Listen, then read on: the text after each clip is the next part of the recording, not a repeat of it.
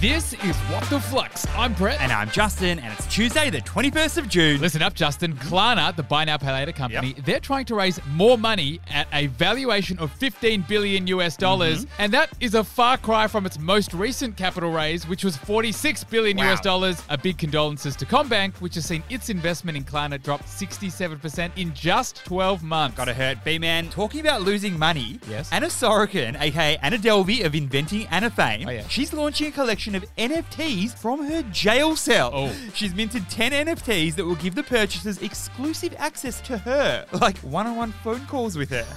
3 excessive stories today, Justin. Let's do it. For our first, Qantas and Airbus are going to invest nearly $300 million in Australia's sustainable aviation fuel industry to speed up their goal of lowering carbon emissions. Qantas really pulling out the goods here, Brett. What is the big Q up to? Well, we know Qantas is the 7th most popular brand in Australia, according to Brand Finance. And Brett, the last few years for Qantas and really the whole travel industry have been really rough thanks to COVID. Now, as things started to ramp up again, Qantas has announced they're partnering with Airbus. And this dynamic duo are investing around $280 million into sustainable aviation fuel in Australia. You see, Juzzy Boy, Qantas has an aim of using 10% sustainable aviation fuel in its fuel mix by 2030. And 60% sustainable aviation fuel by 2050. But local production of sustainable fuel in Australia, it's critical if they're going to achieve these targets. So what is the key learning here? Sustainable aviation fuel is kind of the same as conventional jet fuel, but also very, very different. The biggest difference, Brett, is that it has a much smaller carbon footprint. Get this, the global aviation industry produces around 2.1% of all human carbon emissions. So developing and using sustainable aviation fuel is critical in the fight against climate change. And what is it actually made of, my friend? Well, very simply, rather than using coal or natural gas to fuel airplanes, it uses things like waste from homes and waste from businesses. It could be paper or food scraps that would otherwise go to landfill. And it can reduce up to 80% of carbon emissions, according to BP. So here's hoping sustainable aviation fuel helps us reduce the emissions of the whole aviation industry. For our second story, Telegram, the instant messaging app, has topped 700 million active users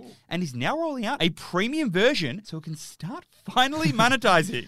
Telegram, WhatsApp's arch nemesis. What's happening here? Okay, so as you said, Telegram is an instant messaging app, kind of like WhatsApp or Signal. It was launched back in 2013 and is actually based in Dubai. And its main attraction, Brett, is that it's a fully encrypted messaging service. Now, in the last 18 months, Telegram has increased its monthly users by almost 50%. We'd be talking growth from 500 million active users in January 2021 to over 700 million active users now. That is big. But Brett, the big news here is that Telegram's now planning to launch a premium version of its app. And this is actually the first time an instant messaging app with hundreds of millions of users has shown a clear monetization path. So what is the key learning here? Monetization has become the biggest question mark for the instant messaging industry. On the one hand, you've got companies like WeChat, which monetized by expanding out its messaging service to become a super app. It's got food delivery now, it's got e-commerce now, it's got wallets in the app now. On the other hand, you got Facebook, which acquired WhatsApp and is slowly generating revenue through its new WhatsApp for Business API. Very much in its early days, though. And in terms of Telegram, well, in the past, they attempted to launch a $1.2 billion blockchain payment system, which was abandoned. And Telegram also allowed ads in its public channels, which had some very negative feedback. So now, Telegram's looking to go where very few other messaging apps have gone to pay for a premium version of the app. And it's hoping that maybe even a teensy-weensy percentage of its 700 million users will buy in. For our third and final story, Amazon is slamming the brakes on its expansion plans after facing the most difficult financial period it has ever faced. Let's be honest, if Amazon is slowing down, then surely everybody else is slowing down. What's happening here, Justin? Okay, we know Amazon was founded by Jeffy Bezos back in 1994 as an online bookstore. Now, if we fast forward 18 years, Amazon is the behemoth that is the 5th biggest company in the world. And Justin, in July last year, there was a grand handover from Jeff Bezos to a new CEO named Andy Jassy. But more recently, particularly the first quarter of 2022, Amazon hasn't been performing that well. It posted its first quarterly loss since 2015. And its slowest revenue growth in around 20 years. Not to mention, its stock price has fallen around 40% in the last 12 months. So now, Amazon is pulling back on some of its aggressive growth targets because its demand forecasting wasn't quite on point.